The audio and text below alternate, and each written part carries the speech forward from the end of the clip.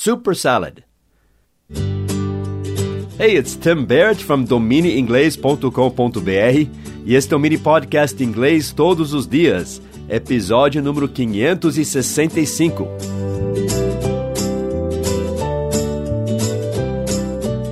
Ok, essa é a 7ª dica sobre expressões que você ouvirá diariamente nos Estados Unidos. A minha cunhada, que é brasileira, casada com meu irmão, eles estão morando um tempo nos Estados Unidos e ela me passou uma lista de coisas que ela ouve diariamente nos Estados Unidos. E ela falou para eu ensinar essa porque a primeira vez que ela foi para os Estados Unidos, essa pergunta que eu fiz no começo confundiu ela. Talvez não confundiu você, mas, por via das dúvidas, ela estava num restaurante, e isso é comum lá, e a garçonete perguntou se ela queria sopa, soup, S-O-U-P, or salad, S-A-L-A-D, salad, soup, or, que é ou, né, O-R, or. Mas quando você fala rápido, é super salad, o or fica super salad. E ela achou que a garçonete estava falando super salad.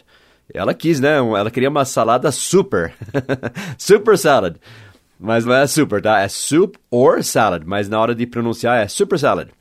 Essa dica foi bem light hoje, né? Mas eu tenho outras, eu vou voltar essa semana com outra, mais complexa, ok? Mas vamos praticar lá no nosso site, domineinglês.com.br, dica número 565. E a pergunta é, would you like? Like é gostar, né? L-I-K-E. Só que se a gente colocar o modo would na frente, W-O-U-L-D, né? Would. Like é gostar. Would like é gostaria. Então a garçonete vai perguntar, would you like? O would vai lá na frente na pergunta, tá? Would you like? You, você, né? Would you like soup or salad? Daí você responde lá. I'd like, eu gostaria. I would like, mas o would pode ser contraído para só um apóstrofo D. I'd like the salad, please. Or I'd like the soup, please. Please é o por favor, né? Please. Em restaurante também é comum a gente dizer I'll have, né? Eu terei. I will have. O verbo ter, H-A-V-E. I'll have, I will contraído para I'll. I apóstrofo L-L. I'll have the soup, please. I'll have the salad, please. Or I'd like the soup, please. I'd like the salad, please. Tem outras coisas que você poderia falar, né? Tipo, could I have, eu poderia ter. Poderia eu ter, né? Could I have the soup, please? Seria comum em inglês, tá? Eu vou com a salada. I will go, né? I'll go with the salad. I'll choose the soup today. Eu vou escolher, né? I'll choose the soup today. Thank you.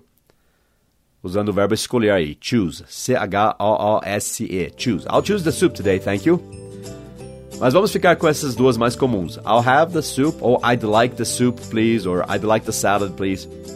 Vamos usar uma dessas. Então vá para o nosso site, domineinglês.com.br, e a pergunta de hoje é, would you like soup or salad? I'll see you there. Bye-bye.